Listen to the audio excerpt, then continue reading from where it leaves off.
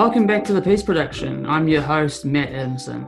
This week, we look into the ongoing anti-government protests in Lebanon and how, for the first time, sectarian divides are being challenged. Joining me today is social media correspondent Martina Moroney. Hello, Martina. Hi, Matt. Martina, why don't you give us a brief summary of what's been happening in Lebanon the past couple of weeks? Yeah, sure thing. So the protests originally started in December last year, but not with that many people in the street. But the introduction of a tax on the communications application WhatsApp really sparked more involvement in the process, in the protests, and drew more people out onto the streets. The protests have really been against the corruption and mismanagement of resources in the country, where electricity, running clean water, and garbage have been real issues in recent years. The protests have mainly been under the Lebanese flag and have been really pointed in bridging some of the sectarian divisions that characterize the political and social context in the country. The Hezbollah Shiite group has been really influential in the country over the past few decades and has come out against the protests, whilst the incumbent government has offered a reform package that has failed to meet many of the protesters' needs. The distrust and disillusionment with the government has really undermined those and the promises that the government has made. Whilst the protests are only new and face decades-old sectarian divisions within the country, they've really made an impact because of their bridging of sectarian divides. Yeah. Excellent. You talked a lot about the sectarian division in Lebanese politics in there, and I just think it's useful for our listeners to highlight that this really goes back to the French colonial situation in Lebanon, where after that ended, there was a half and half ratio of Christian to Muslim seats in the parliament. And following the Lebanese civil war that was between the years 1975 and 90, there emerged an agreement called the TAFE Agreement that saw seats in parliament be divided on a ratio of 6-5 Christians to Muslims, which is actually quite interesting that persists because Lebanon is a majority Muslim country, it seems, and really the powers does seem to sit disproportionately in the hands of some very wealthy Christian businessmen. You mentioned the role of Hezbollah there. Why don't you give us a bit of broader context around how Hezbollah is such an important player in Lebanese society? So they're a Shiite group, which is obviously a Muslim denomination, and they hold a lot of the political power in the country. They're part of the alliance, and their leader, in response to the protests, really came out and pretty much said that there would be a power vacuum and that institutional change was the way forward instead of structural change like the protesters were asking for, which was really interesting. Yeah, that was really interesting considering, you've got the leader of a group that has caused a lot of unrest in Lebanon historically, essentially coming out to bat for keeping the government in until the fresh elections can be had. Just for a bit of context there, Hezbollah has been a very important player in the wider Middle East conflict. They have allied quite heavily with Iran in their conflict with the US and Gulf states. You also touched on the waste crisis in Lebanon. I understand that it kind of arose in 2015 when authorities closed a major landfill near Beirut, and this protest has actually had some quite good unintended consequences in the sense that it has led to quite a few of the protesters actually cleaning up the streets and taking care of their city and trying to improve the situation there. Just want to take us back to the power sharing system in Lebanon. There's actually 18 religious sects there, and essentially what sect you belong to is a bit of a predetermining factor of which job you're likely to get. And it's been quite clear in the protest that while the sort of the tax on WhatsApp and the value-added tax increase was sort of catalysts for the protests of the most recent couple of weeks, they have grown increasingly directed towards sectarian leaders and how the sectarian system is essentially perpetuating inequality in Lebanon. I understand protests grew a bit more violent in the past week. Could you perhaps tell us a bit about that, Martina? Yeah, absolutely. So absolutely right, as you were saying. So it's quite interesting. About a quarter of the GDP goes to a very small elite proportion of the leadership, which is interesting as a side note.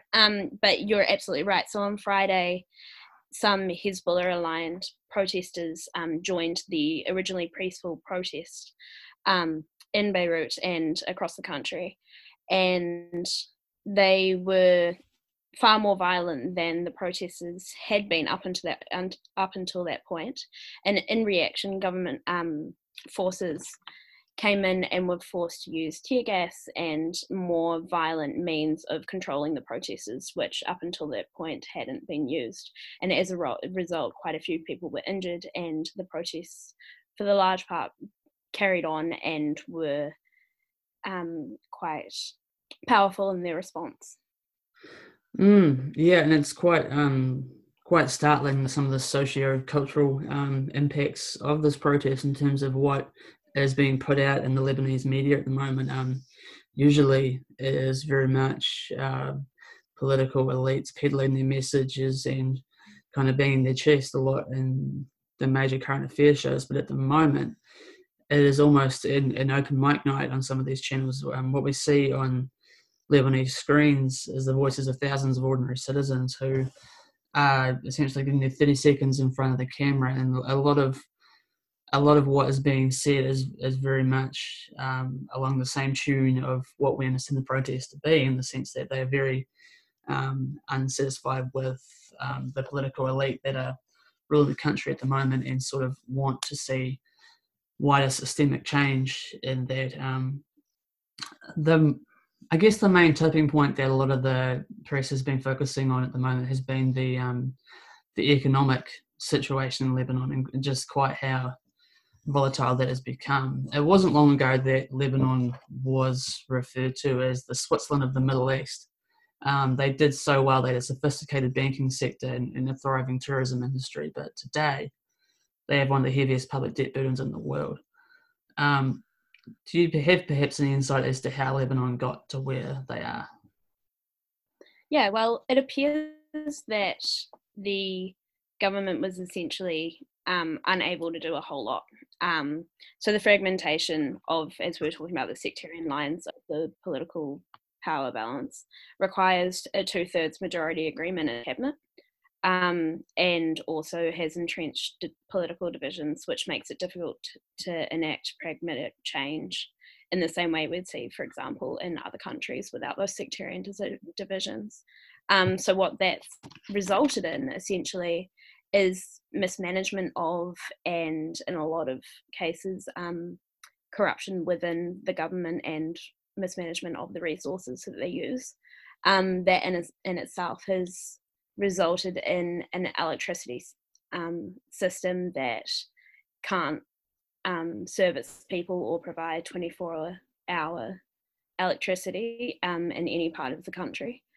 And in trying to prop up that electricity, those electricity centres, the country has amassed a debt that's 150% of its own GDP, which makes it second or third in the world in relation to its GDP, depending on the measure.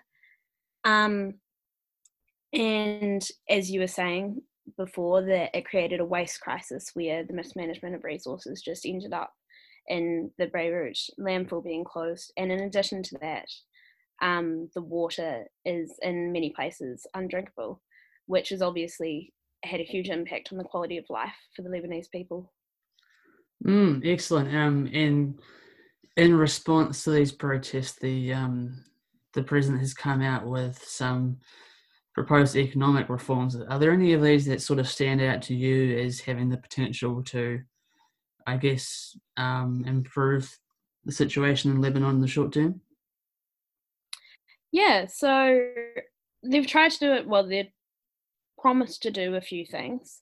So they're aiming to provide a reduction of 1 trillion Lebanese pounds in the deficit in the power sector, which has obviously had a big impact on the debt, the amassment of debt.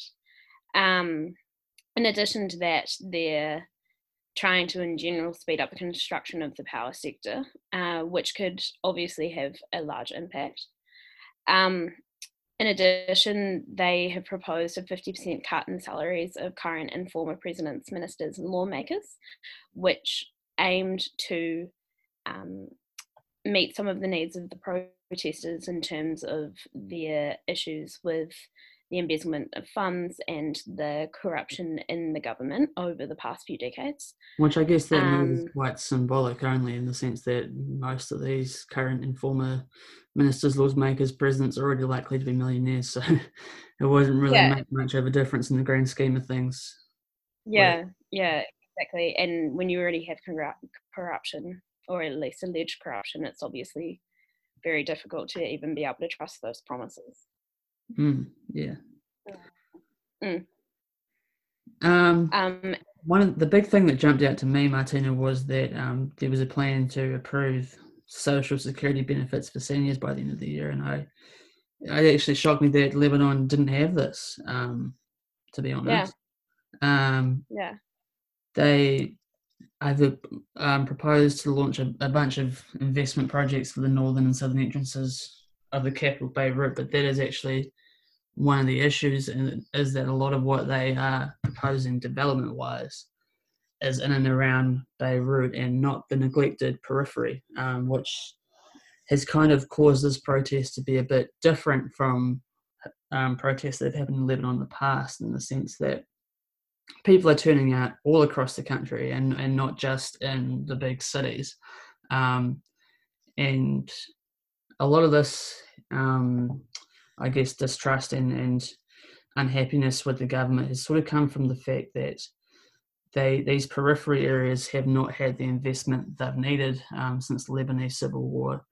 It's quite obvious that a lot of the development has been concentrated in and around Beirut, and leaving these areas to really just suffer in poverty and a lack of infrastructure. I mean, power is only on for about 12 hours a day in these areas. They have rolling blackouts.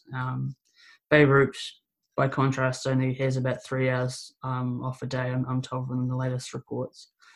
I guess that's why these kind of protests are so different, in the sense that they're also leaderless, aren't they, Martina? There's no real, I guess, political backing and political group that is sort of coming out to support these protesters. They've all just sort of come out from work in their day lives on their own accord, and have really kind of, I guess, come together in ways that has been quite, has not really happened in Lebanon before.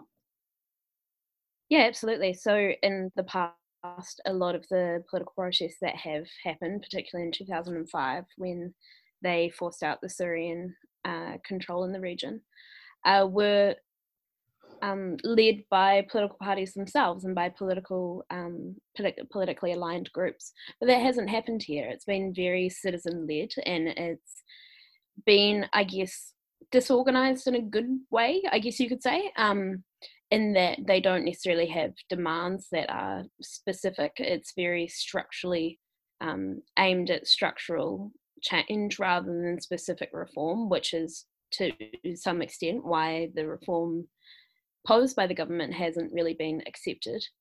And so, yeah, it's very interesting that it's very citizen-led, and absolutely. And I guess the international response, I mean, there hasn't been that much in terms of concrete action thus far, but the European Union has come out in support of Prime Minister Hariri's economic reforms and is really committed to Lebanon's stability. But sort of in the broader context here, there is a sense that Lebanon is sort of a litmus test here for countries that are in a similar economic situation, and the sort of whether they will also experience the mass sort of mobilization of protesters in response to planned austerity measures that might further downgrade the lives of the people there. Do you think there's a potential for these sort of protests to spread to other countries that have similar economic troubles? Absolutely. I mean, we can draw a parallel, even with the situation in Iraq at the moment. I mean, you have a different demographic coming out. It's not necessarily as widespread or middle class. It's a lot of working class men, particularly, that are coming out, but it's the same issues. You know, it's inequality, it's mismanagement of resources where they do exist, especially in Iraq in terms of natural resources. And so it is really a litmus test almost in the region for the different inequality-based and sectarian, in this case, divides that exist and how that gets dealt with in the coming years. And do you have any, I guess, thoughts around where this whole situation is heading and what's likely to happen next in Lebanon? Yeah, I mean, it's a very interesting situation in that where sectarian divides have been so entrenched over the history of Lebanon. A new protest that's only 10 or so days old has managed to somehow bridge a lot of those. And going forward, it should be really interesting to see if that has the legs to continue, I guess. Hezbollah themselves came out a few days ago and kind of made the comment that there would be a power vacuum if the government was ousted, which was interesting and does present obvious issues in terms of how that goes forward. So the protesters have various kind of demands around either having new elections or having complete structural change away from sectarianism and towards a new, potentially technocratic kind of at least interim government. But overall, obviously, if the protests continue and if they denigrate, if the situation degenerates any further, then the international community will probably have to step in at some point, particularly with the amount of debt and the lack of financial resources available to support that kind of crisis. And so it should be really interesting going forward. And I guess quality of life for the Lebanese people should be front and centre in that solution. And there's the increasing worry that the Lebanese economy will end in default, which I guess is, very likely given the current debt to GDP ratios, but they really do need foreign investment, whether this be in the form of direct investment from the state or from the World Bank. What I see in Lebanon in terms of what might happen next is the political structure to me does not appear sustainable in the sense that it proliferates these kinds of, I guess, very much demographic and sectarian divides that are becoming increasingly irrelevant and just unacceptable to Lebanese people. So for me, there needs to be systemic change at that level if the people's confidence in the government is to sort of be restored. The international community doesn't doubt the Lebanese people's right to protest. What will cause these people to stop protesting is probably the need to go back to work and to be honest, because what the government has proposed, well, it's some short-term relief in terms of the economic measures contained in that plan put out at the beginning of the week. It doesn't really show how they will pay down their debt and how they will improve the sort of quality of life of the Lebanese people, because there is about 40% of the country now living below the poverty line, which is, I think, set at $4 Lebanese per day. And you contrast that to the sort of, I guess, almost oligopoly that is Lebanese politics. The people are only likely to become further disenfranchised with their government. So for me, what might happen next is that there will be some sort of, I guess, overhaul of the political system. Not immediately, but I do think that there will be change in that over the next maybe year or two. But then, for me, it's only likely to get worse before it gets better, in the sense that these protests will continue and will probably likely get more violent. And we need to be just thinking about how we can mitigate that as an international community, in terms of perhaps being proactive and sending monitors and peacekeepers there to sort of deter what might be about to happen. And really the relief that needs to come to Lebanon honestly can't come soon enough in terms of bringing up these people's quality of life. Do you have any further comments, Martina? Not in particular, no. I think we've mainly covered Awesome. Well, it seems to me that the formula in Lebanon for most people at the moment will be a bit of work, protest, sleep, and repeat. Absolutely. Thank you very much for joining me today. That was great, Martina. Thank you for joining me, Martina, and a special thanks to our correspondents Tess Brenham and Tim Harvey for writing on this subject. From myself and everyone else at the OWP, thank you for joining us, and until next time, goodbye.